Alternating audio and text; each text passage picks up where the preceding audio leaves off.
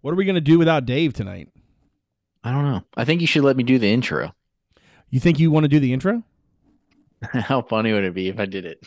I don't know. I now all of a sudden I kind of want you to try it. I kind of want to see what happens. Or should we save that one for the 500th episode? I think that's a special one. I feel like you got to do that one. Well, I'm just saying we're not going to have Tony Bennett, so we need the gravitas. I mean, if you want to do it, I'd be down with it. I think it would be fun. Yeah. Let me know when you're recording, and then I'll just do it. And then if we don't like it, we don't use it. That's true. We don't have to. Either way, we can have this be the intro, and then people either know that they missed out on hearing you do it, or they know what's about to come. So yeah, they'll either know that I really screwed it up, or they'll get to hear it, and then they'll be like, "He screwed it up, and Brad should have cut it, but he didn't." That's such a great place to end it. Okay.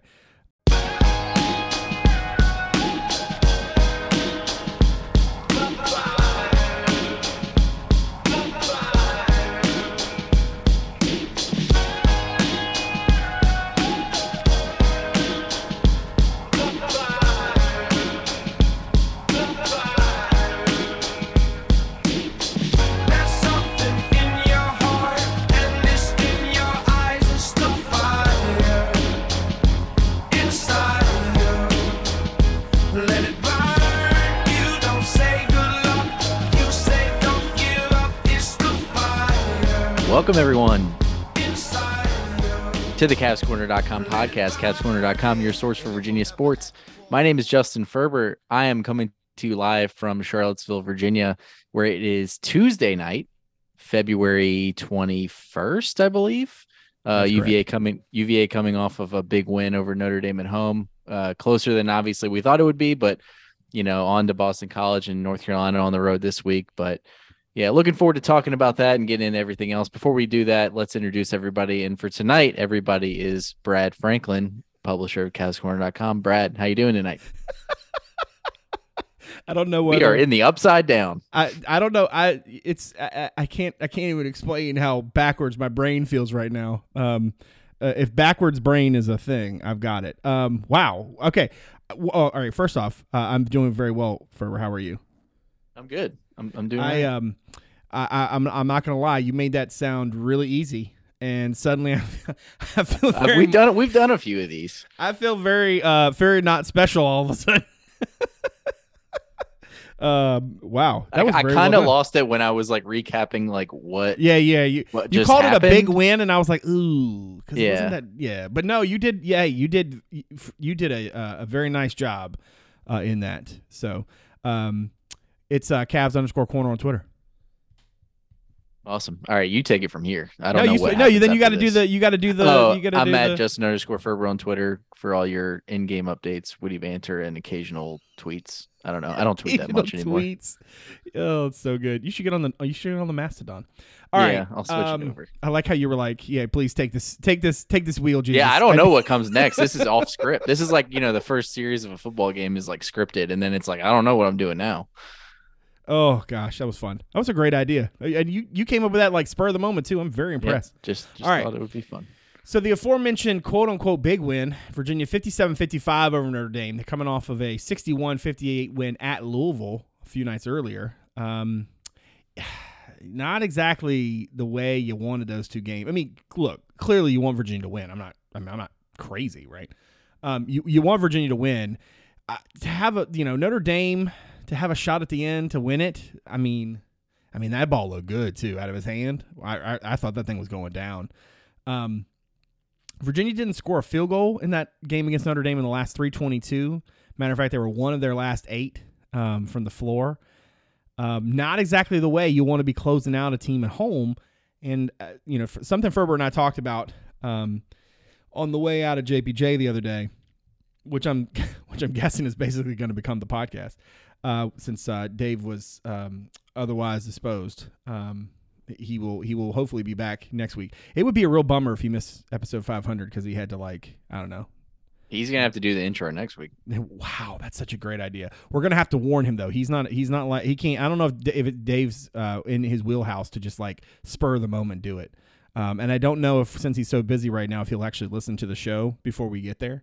Although he might listen to the first few minutes just to make sure that like we didn't say anything crazy about him. I'm trying to think. Everybody out there, if you're listening, tweet at Dave at Who Dave's on Twitter. What would he not want to see? What would he not want to see? I guess just tell him that the ACC's down and just, see how he reacts to that. No. He's got a lot of stats to prove that it's not as down as people think, and he's probably right. He probably is. Just tweet at him that the ACC is just not what it used to be. Tweet at him and tell him that that New Balances are not great. Okay, so all right. Speaking of New Balances, Virginia obviously getting ready for a game as you listen to this that the Cavaliers will play tonight in Chestnut Hill. We already have run the preview, so this is one of those rare instances where we can talk about it a little more freely maybe than we typically would in the past. But before we get to Boston College and the Fighting Quinton Post, I kind of want to dig into this idea that, as I mentioned, Ferber and I were walking out of JPJ together the other day and sort of talking about the differences with this team. And the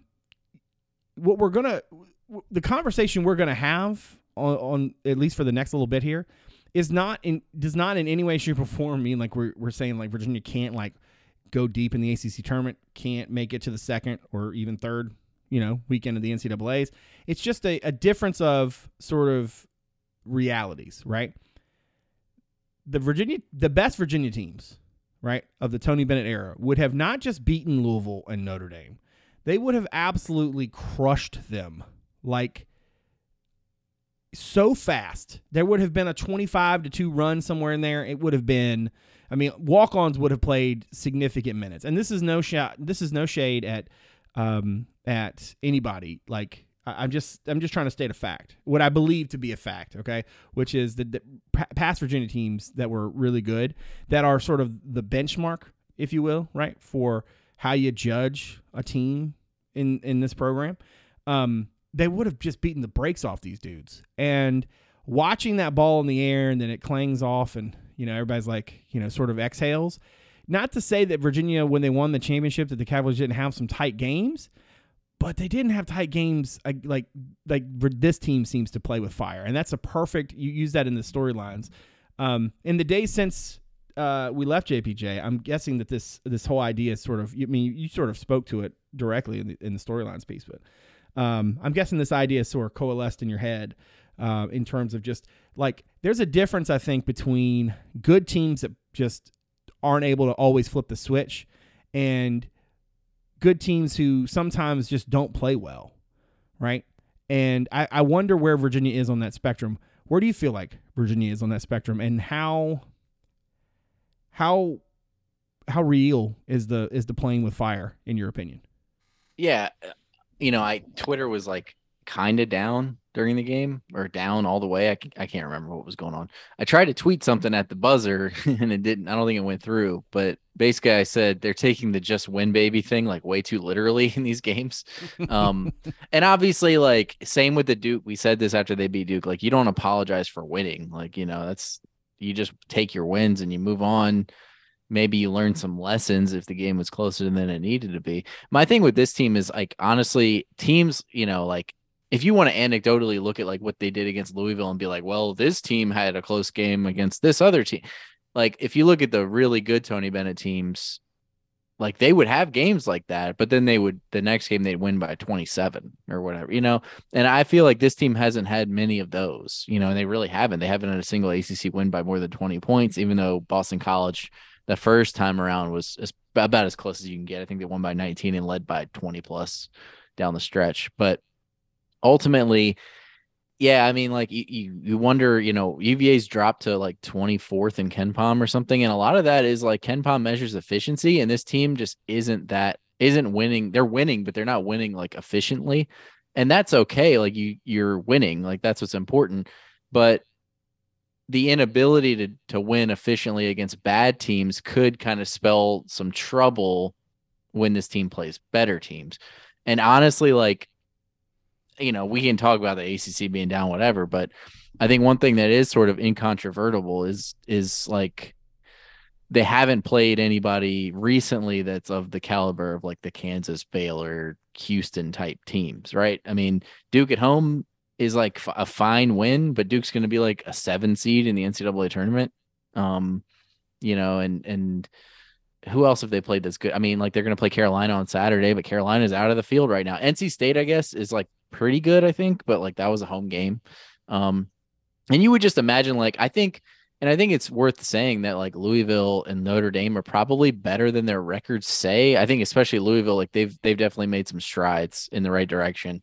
And they're not like a 4-win caliber team. But that is where they are. And I think that it would be nice to see UVA just kind of like pulverize one of these teams that they're clearly better than. And I said this in the piece, but I don't really think that requires them to be like 10 times better than they've been. I think it requires them to be marginally better. I mean, we talked about it on Saturday, but like I don't have KenPom in front of me, but like, I believe they led by 7 at one point in the second half, right? They did. Yeah. We talked about this. If you get that game out to 12 or 10, it's over. Like, you're going to coast probably to the finish. Like there's going to be too much pressure for Notre Dame. You're going to get the crowd more into it. You're going to close it out. Louisville, same thing. They got it up to 7. Louisville calls timeout. It felt like UVA kind of was like, all right, we got this one. And then Louisville went on like a 6-0 run. And it feels like these games are just tighter than they need to be.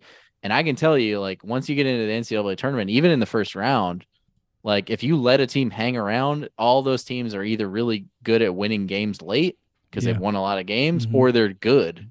So like you're going to be in a dogfight with anybody you play after the ACC tournament. Yeah. A couple of things. First off, you made the point about better teams. And I think the thing that is so hard for people to wrap their minds around is that when you look at the league, like Clemson was for the better part of the season the best team in the league, and they're probably not going to make the tournament, right? And it's not just a function of, well, there aren't really that great, the best of the best in the ACC are not necessarily great this year. And it's not even a function of like what the league is as a whole. It's more about like night in and night out, the talent that you're used to, the teams that you're used to playing, the caliber of players you're used to seeing, the caliber of teams. When you said your ACC record was 13-3, that meant something. And it's hard to translate 13-3 right now because the ACC is just not what we're used to seeing the ACC as. Yeah. Right. I mean, if you look at that 26, I think it was 2019 team I picked in the thing I wrote, like look at the KenPom rankings for those teams. Like the teams that UVA was beating by like 15 were ranked like 16th in KenPom, 24th in KenPom. Yeah. Let's walk through this. Okay. Virginia beat a Virginia Tech team that was 13th in KenPom, 81-59. All right. They lost to the number 4 Duke, 72-70. Twice. All right. They lost to Duke by 10. Kind of. All right. Yeah. They beat number 7 North Carolina by 8. They beat 23 Louisville by 10.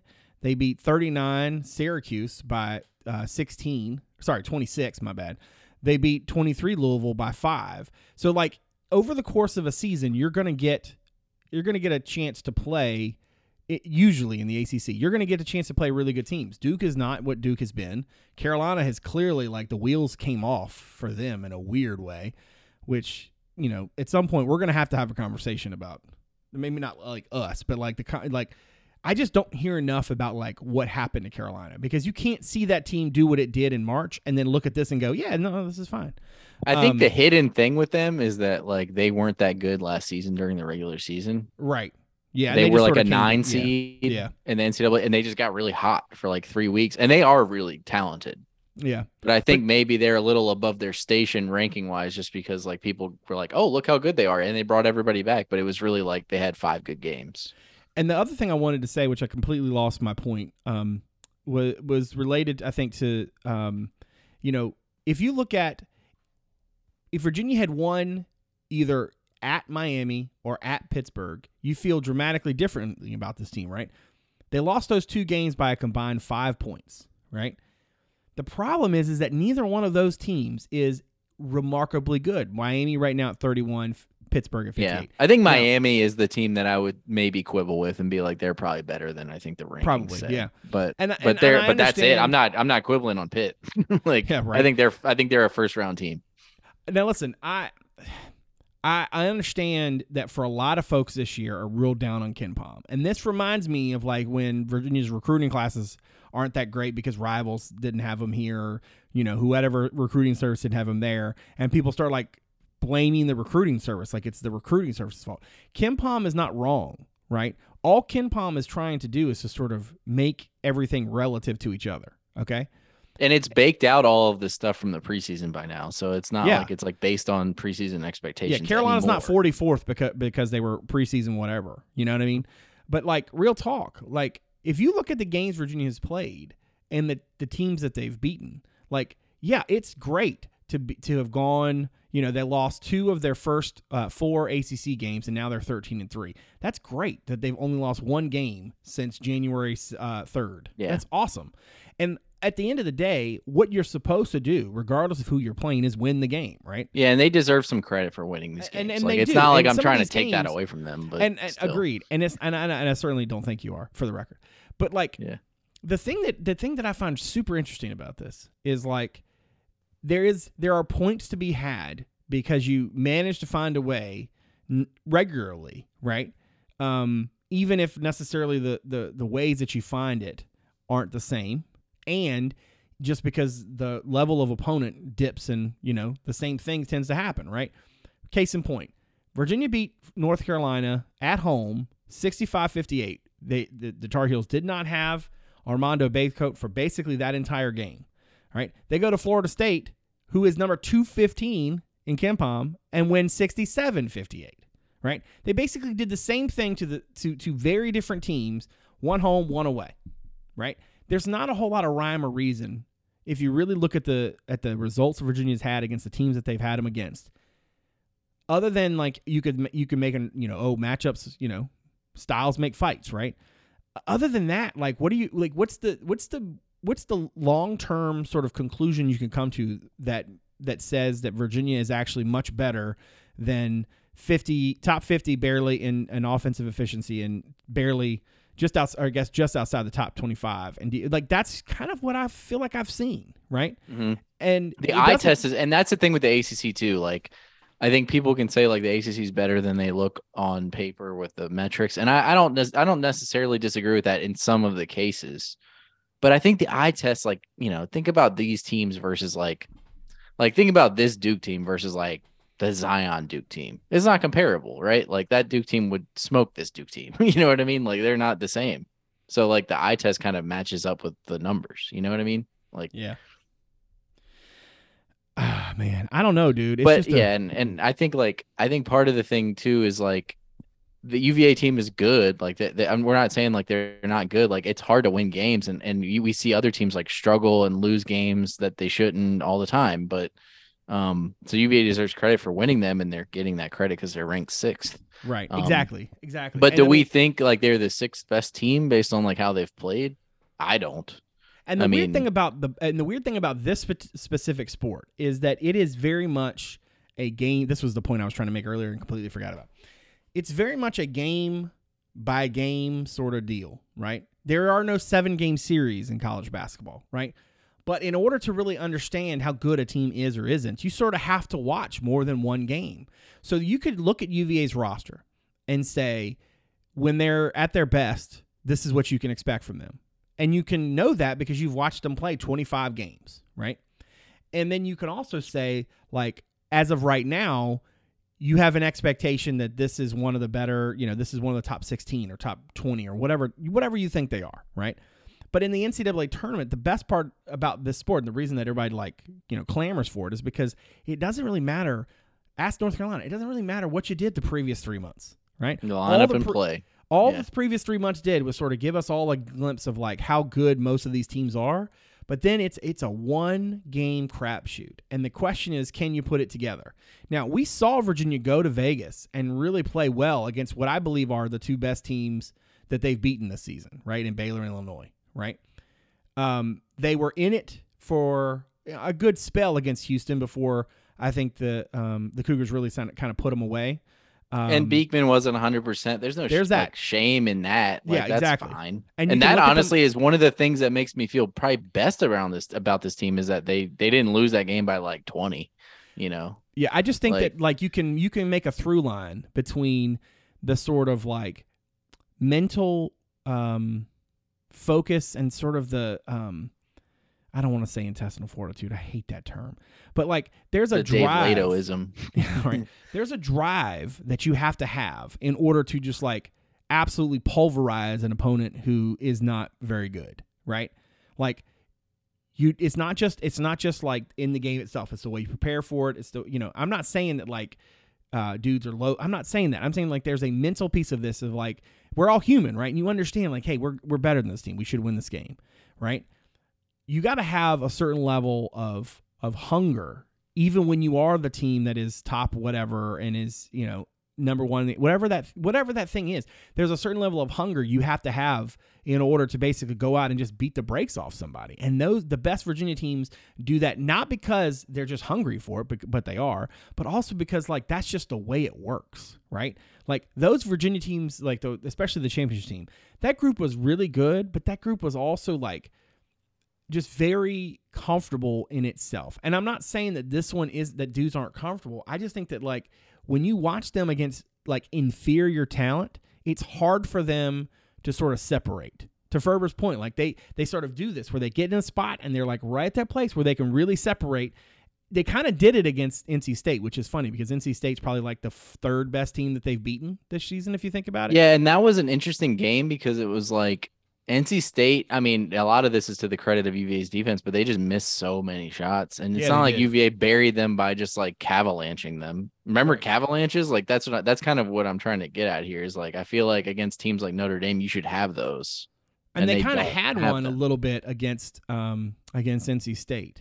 Yeah, yeah, they did. And it was, they took care of it. They had one kind of early in the game where it was like they kind of stretched it out, and that was a good win. Like I wouldn't take that away from them at all. Yeah, no, and I think that's what's interesting about this team, dude, is that like on the one hand you've got like a bunch of these like tight games against teams that like they really should have beaten by like 17 points, and then you've got a couple of like I don't want to throw Baylor and Illinois out because it was so early in the season. People try to do that, but like. Even like the two games where we agree that if they had won those games, we feel very differently about the team. Like they only lost by a total of 5 points. Both. Yeah, they haven't been. That was I said that as one of the positives. I was like they haven't been out of any game. Like they've been in it. So and if you're in a game with Houston, you can be in a game with anybody. Yeah. So I think that's your ceiling is like they can play with anybody. Yeah. And even but they can be played with by anybody. Like, I think that's true too. We saw that. They almost lost to a team that had 3 wins. There was a point in that Tech game even, in the second half where you thought like, hey man, Virginia might, start to do this. And then Tech sort of just kind of came back. Mm-hmm.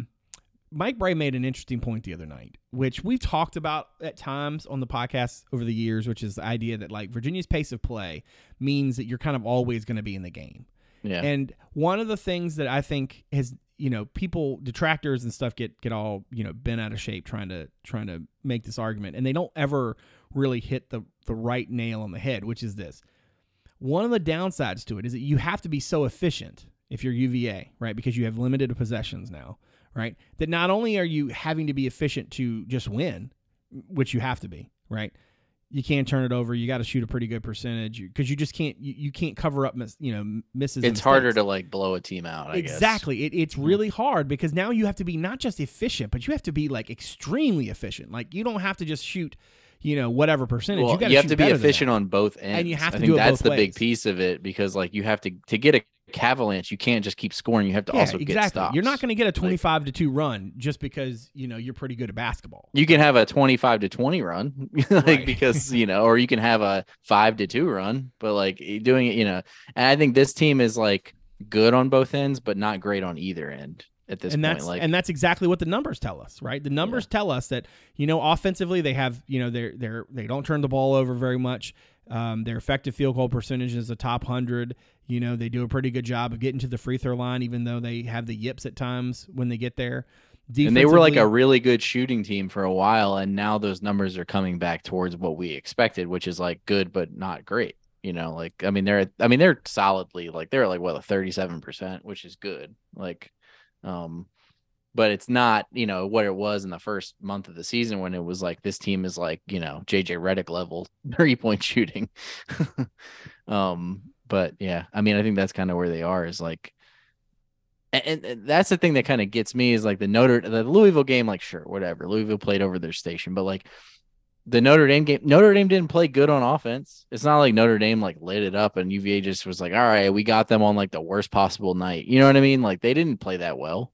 They hung around because UVA just refused to take them out of the game. And Notre Dame kept making a bunch of like turnaround jumpers, and stuff like that. So I think, we'll see. This week will tell us a lot, though, I think. Yeah. And that's a good segue. Well done. Because obviously, the way the end of the season breaks out, 4 games left, 2 on the road, 2 at home. They get Boston College tomorrow night. Again, as you listen to this, it'll be tonight. We joke sometimes that Chestnut Hill is where, good teams go to die. This Boston College team is probably more talented than its record would indicate, which is like ACC, hashtag go ACC. Like, I feel like that's everybody in the league this year. You look at every team on the slate, and it's like, damn, that team's actually more talented than, 7 and 10 in the league. It's funny too, because this year I feel like the top 10 teams, I think the ACC, one of the things I will say is like the ACC is not as maybe good at the top. Like the top 4-ish aren't as good as they normally would be, but I feel like they're okay like through the middle. Even though some of those teams are on the bubble, that's more of a resume thing than a talent thing. You know what I mean? Like Clemson, for example, has 3 quad 4 losses. So, I mean, like they just couldn't get out of their own way in some of these games. But like the middle, like if you go through it, it's like Wake's pretty good and Syracuse isn't as bad as they've been in other years. And even Boston College can beat some teams on the right night. Like, I think all those teams are competitive, and Tech is better than 6 and 10 too, I think. Yeah. And that's actually something I was thinking about earlier. Like, if you look at each one of these teams, they have like 1 or 2 dudes that like can go out and get theirs, right? So Louisville, for example, if you don't put Louisville away, Ellis will just go out there and just ball, right? He will just score, right? Laszewski had moments like that for Notre Dame, though he's obviously not the same type of player. Miami, not necessarily a traditionally sort of great team in the league, but I mean, between Wong they've got and Pack, like 3 dudes. I mean, yeah, exactly.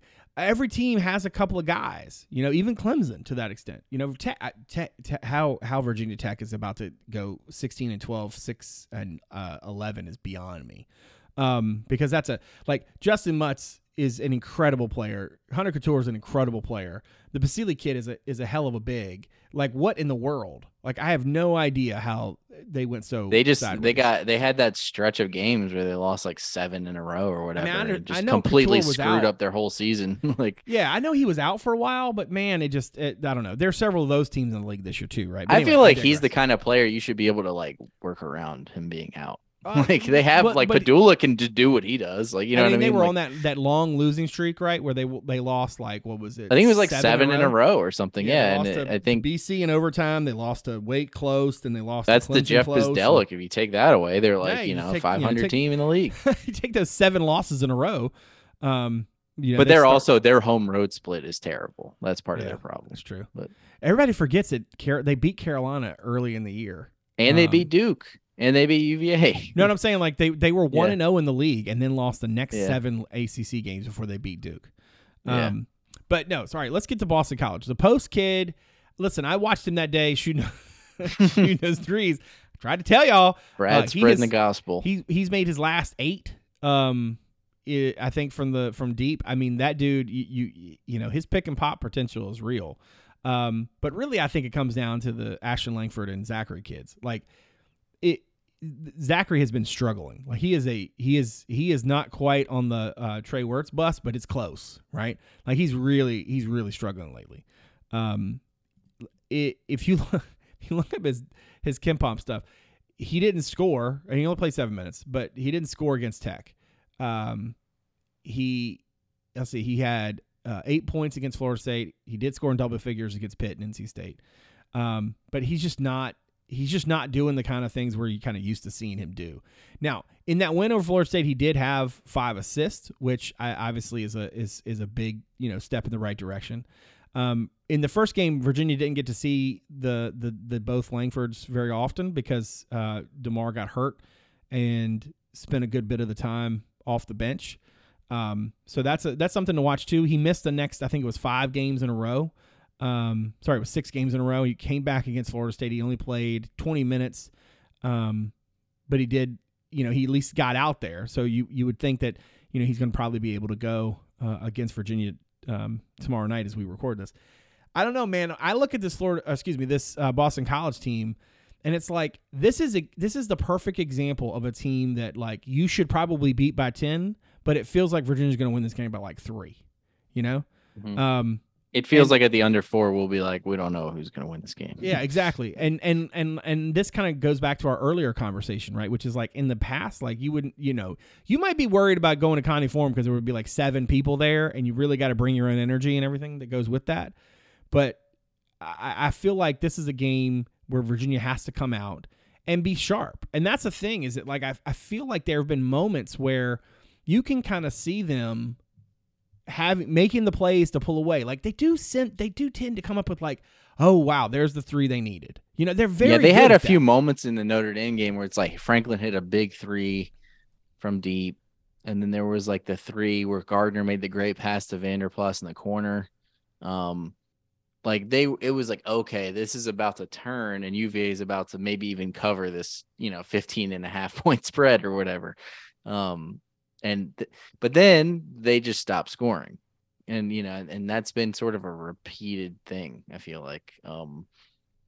Or they'll go on they'll have like a little bit of a scoring issue like earlier in the game, and so then they're in a tight, like the Syracuse game on the road. It's like they won it, and that's a tough win, but it was one of those games where it's like they couldn't really like get out in front. They couldn't really do any, separate. So you just kind of run into some issues. And hey, I mean, if they do that in 6 straight NCAA tournament games, and that's a national championship. But like, I just think, and we're not saying this to be like this team's terrible or anything like that. It's more like I think people should look at the I think they're closer to what like the metrics are telling us than what like the AP poll is telling us. Right. Well, and I think one of the things about the AP poll is it really tries to give you a glimpse of like, what do we feel like is the best teams, and it does. And it's also very recency bias because it depends on if you won, like what games you won that week. Whereas like KenPom's like, I don't care about like what you did this week versus last week, for example. Like, and then don't even get me started on the net.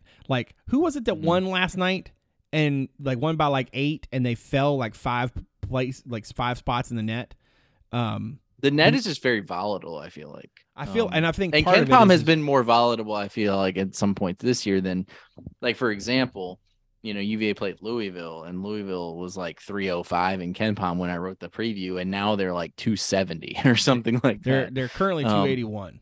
Yeah, so it's like, they jumped a lot by losing to UVA by a couple points, and then they beat Clemson, obviously, after that. But perfect example, too, is like, and that's one of the things, like, all right, so we can look at, hey, the KenPom might not like tell the whole story, or like maybe these teams are better than what they look like on there, but like Notre Dame was literally like sub 300 nationally on defense. That is like atrocious, like so bad, and that's against a down ACC.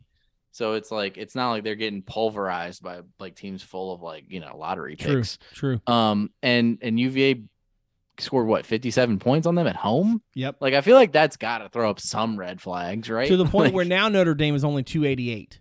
Yeah, I mean, like we got to like kind of like look at what we're seeing here and be like, this isn't what a really, really elite team should be doing against a team like this. And part of the at home on the road, I'll say on the road things can get weird, but at home you should be handling these games. Like, even the Duke game. I mean, like the Duke game, like we talked about it ad nauseum last week. They're very lucky to have gotten out with that win. And Duke's a good team, but they're not like a team that should be going into the number 6 team in the country and beating them.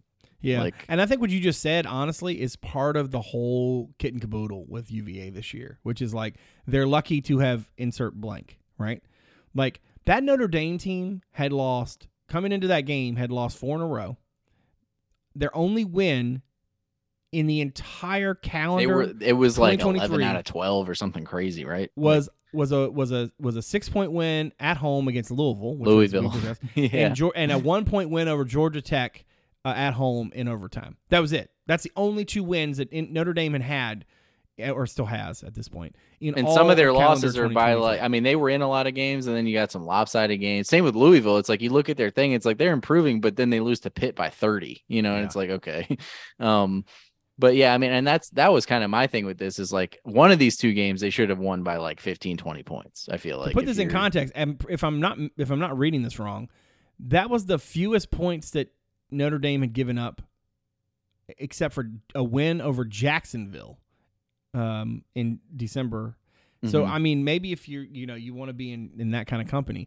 Look, the bottom line is that, like, when you have a show like ours, you're sort of we've talked about this before, right? The idea that, like, you're going to just sort of talk about it from a week-to-week basis. And I think we're like gay people. Exactly. And what I think has changed for me from earlier in the season and certainly from, the last couple of weeks has been, like, I think that it's not necessarily that I'm worried so much about potential or floor or ceiling and all that fun stuff. It's more about, like, okay, the team that I see, the one that I know they are, that team is going to be really hard to predict come postseason. I could absolutely see the Virginia team winning the ACC tournament. Absolutely. Because especially if they're the 1 seed, you look at what that draw might look like. But the problem is that, like, all of your sort of your bona fides, your sort of known situations in the league are just so topsy-turvy, Other than Louisville and Notre Dame are supposed to be bad, and other than Pitt is tough, and other than Syracuse is going to play a zone, like, what else is there, Like, Carolina is talented, but all over the place, right? Duke is talented, but I don't feel like they have any clue how to really put it all together. Now, I will say they've played well of They late. might be improving. And I think maybe that's a function of them, having a bunch of young kids who are very talented, but maybe not quite as, like, uber talented as some of the Duke teams have been in the one and done era. They've won 3 in a row now. They've won 6 of their last 8. Their losses are obviously to the best 2 teams that they've played during that stretch in Miami and Virginia. And we all know how that Duke game, with Virginia, went at the end. Right? Yeah, they very well could have gotten. Could absolutely have been a Duke win.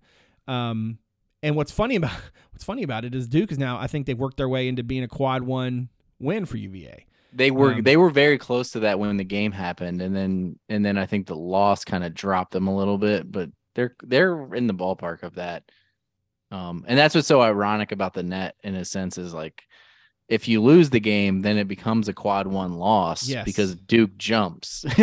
Yeah. But if you beat them, then it's a quad 2 win because Duke falls, or whatever. It's just kind of like weird how that works. The fun thing about this matchup with Boston College, I think, is that one of the things I think it might actually tell us about UVA is, are the Louisville and Notre Dame results and the way those 2 games played out, are they indicative of who this team is, or does UVA go on the road and beat Boston College like 69-53, right?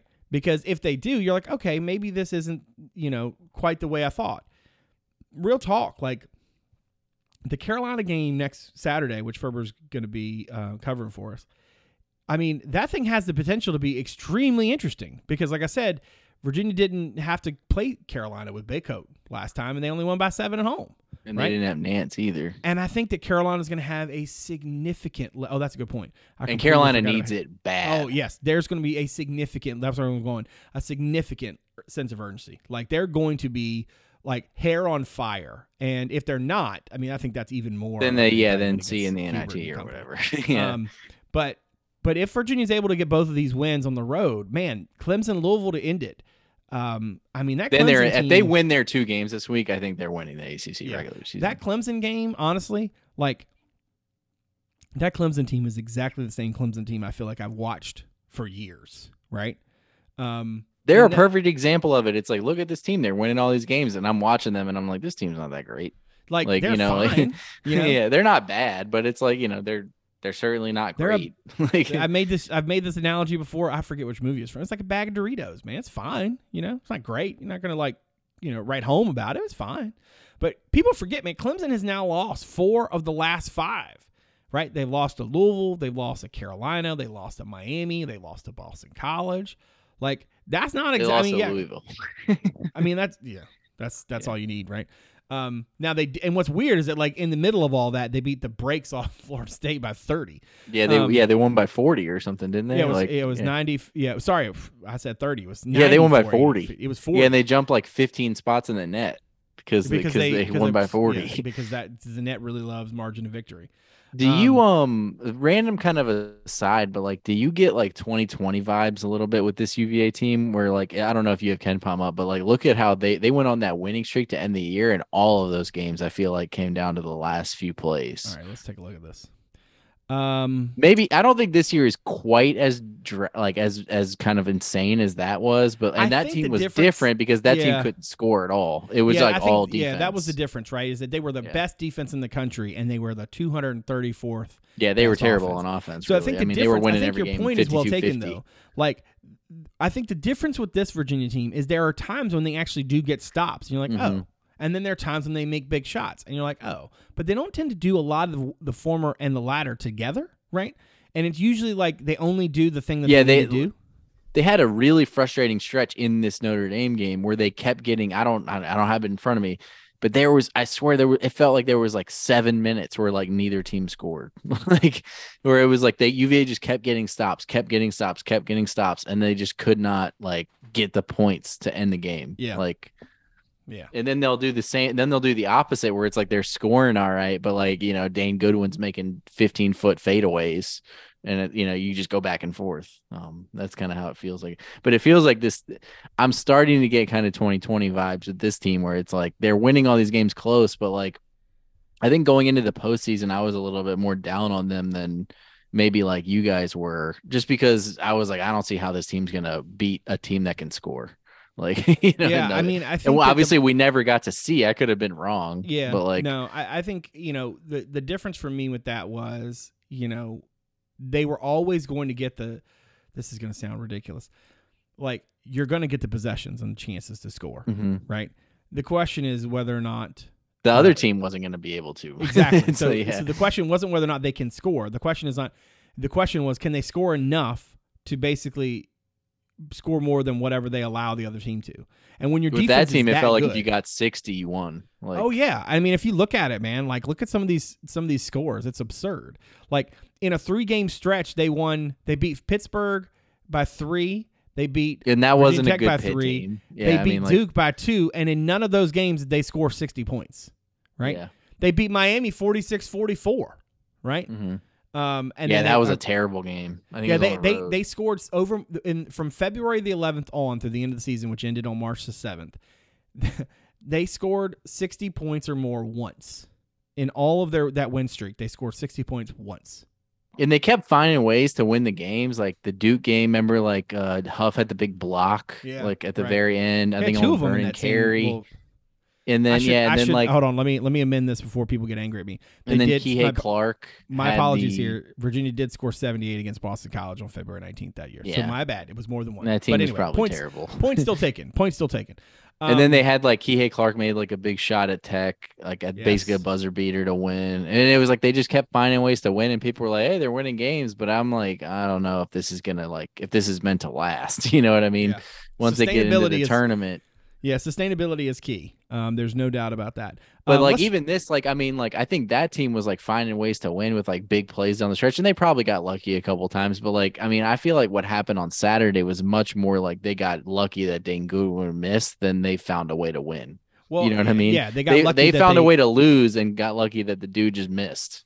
Like, it wasn't they made a bunch of plays down the stretch and then hung on. It was like they made no plays, and then Notre Dame just didn't make the one shot they needed. It's like they made a big shot, like the big 3, and then we're like, all right, that's enough. It's like they thought that was their Elam number or whatever. Yeah, and it was like Gardner missed the front end, and then Wirtz got fouled, and then that's when he missed on purpose. But like that wasn't like a situation where UVA was like they were chipping away on UVA. UVA was like making free throws, and they just kept making threes. It was like nope, It was like, no, like they're just letting Notre Dame stay in this and hoping they don't make a shot at the end. The other thing we have not talked about with this team, I don't think enough, honestly, is I have never seen Virginia be in that assist to field goals made situation. Virginia's second nationally in that right now. Yeah. They share the ball really well, even when they're, like having some tough offensive games. Like it feels well, it's not even just that they share the ball. It's like it goes back to our whole thing about like how, kind of close knit they are and the way they sort of all are linked. But I'm trying to think if I've ever seen a Virginia team that was that good in that. I mean, they've been top 20 before. Well, they had, and see, like it's kind of, it can be a little misleading because you would think that would be correlated with like great offense, and it is to an extent. But like the 2019 team had dudes that could just get their own shots, right. So they didn't need assists. Guys who could just kind of go out and get whatever. Yeah, you had Kyle Guy taking guys off the dribble and Dre taking guys off the dribble. Like you didn't need assists left and right to score. Whereas like this team, it feels like it's about sharing the basketball, finding the open guy, and that's what basketball should be. I mean, that's good basketball, right? But I feel like in this Notre Dame game specifically, they might have been oversharing a little bit.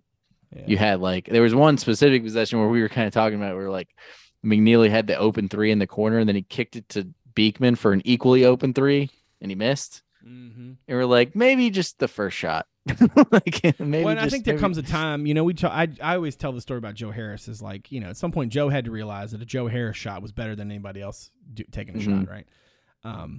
But like, let's finish this up like this. So we're obviously not going to podcast between now and after the Carolina game. We'll probably. They're going to play 3 games before we podcast. I was going to say we're probably not going to podcast again until next Wednesday, which will be March 1st, which will be after the Clemson game the night before. What do you think their their record is when we reconvene this here program? What do you think do they go 2-1? 1-2, 0-3, 3-0. What do you think? Since you're giving me the wiggle room to have 3 games, I'm gonna say 2-1. But if you ask me to pick them individually, I might pick UVA to win all of them individually. But I think like 2-1 feels right to me. I think the Carolina game in particular is gonna be. I don't think it's unwinnable or anything, but like it's gonna be tough. That Carolina team last year really kicked UVA's ass down there when they played. And, it's kind of a similar team. I think it really depends. Baycott's going to be Baycott. Like, he's going to get his. But, like, the guard play is like when Davis and Love are hitting shots, they look like a really, really good team. And then you watch them some games, and those dudes can't hit the broadside of a barn. I have no idea how you make any sense of those dudes. Like, it's just, and they are like the most confident players, but they'll just confidently be throwing up bricks. Like I watched the NC State game and they had some good stretches, but at the end of that game, NC State just dominated them because absolutely. I said on Twitter, like they just savaged them, man. Mm-hmm. It was nuts. All right, so wait. But I'll say 2-1. I mean, after all of the like pessimism that we just had, like I wouldn't be surprised if they went 3. I'd be way more surprised if they went 0-3 than 3-0. You know what I mean? Like, yeah.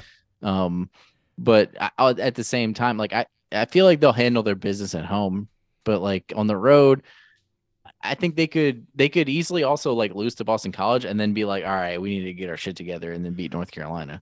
I was gonna say they're either 2-1 with a loss in Chestnut Hill, or they're 3-0. Like, yeah. I don't know why. I feel very confident about them against Carolina, even with Baycott in there. I feel very confident against them with Clemson because real talk, like Clemson. Clemson's the game I feel the most confident in. Yes, and I think the reason for that, and like, look, I apologize in advance for this, and especially if it ends up coming back to just flip itself on its head. But like, I feel like Clemson is really trying on some level. I'm not saying like they set it out to do this, but like I watch Clemson, I'm like, they're trying to like out UVA, and you just can't do that, right? They play a slower system, they're all about like, I don't think they're not playing the pack line principle as they play like this is going to sound really weird and somebody can probably prove me wrong, but it feels to me like when I watch them, they play pack line offense where it's like all the offenses like inside everything is key, muddy and like Amir Sims 16-footers. Like that's like their whole offense for years. Hey, that's fair. Yeah.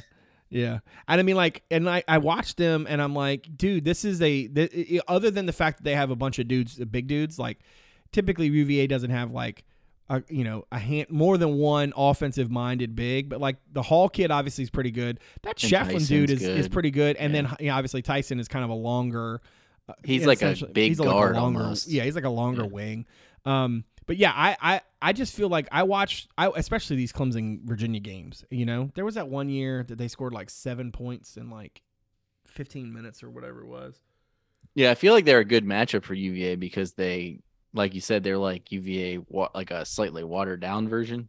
Yeah, they're like you got the Nintendo Switch and you got the Switch Lite, and nobody and they've would had actually some want to good have the Switch seasons Lite. where, like, we talked about Brownell earlier in the season. It's like he'll just pull like a randomly good team after like 3 bad ones and then keep his job. Like they made the Sweet 16 a few years ago, Yeah, and that team was pretty good.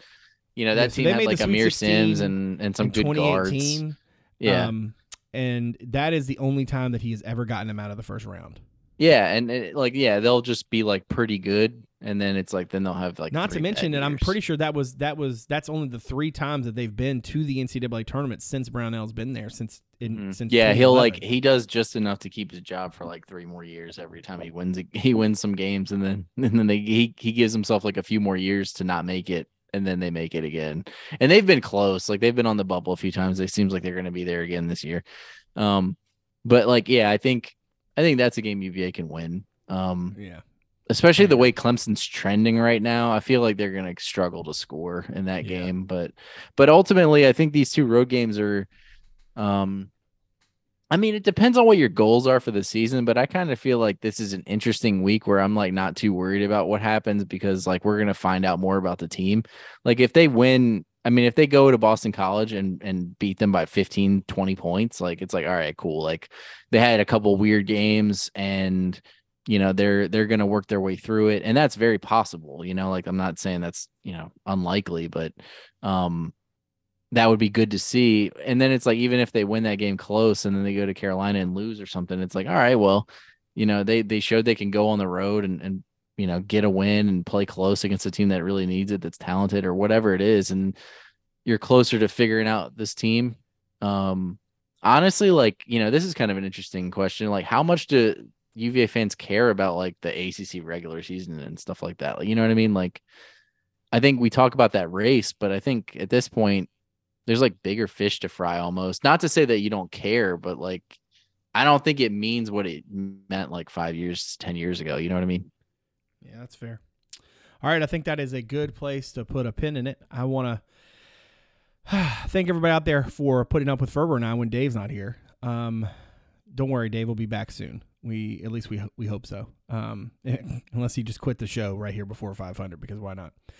If you're somebody out there finding the podcast through the website, thank you very much for giving us a listen. If you don't mind, look us up on Apple Podcasts, on Stitcher, on Spotify, on Overcast, or wherever it is that you get your podcast. And if you're so inclined to give us a rating or review, we appreciate it. Now, if you're somebody who's found the pod but has not given us a look at the website yet, you can check us out at CavsCorner.com.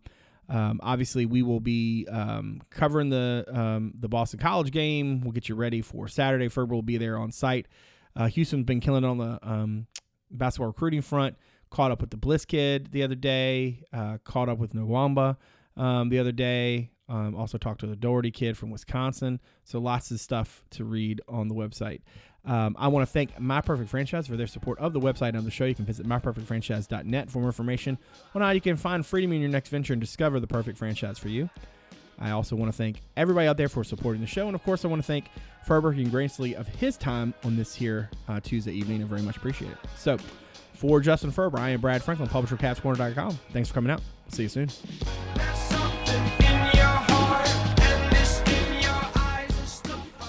We should have let you do the outro. That would have been funny. Yeah. Intro's enough for me. It just felt nice to kind of just go through it, Be done. Yeah, I got you. Off. Yeah, I feel it.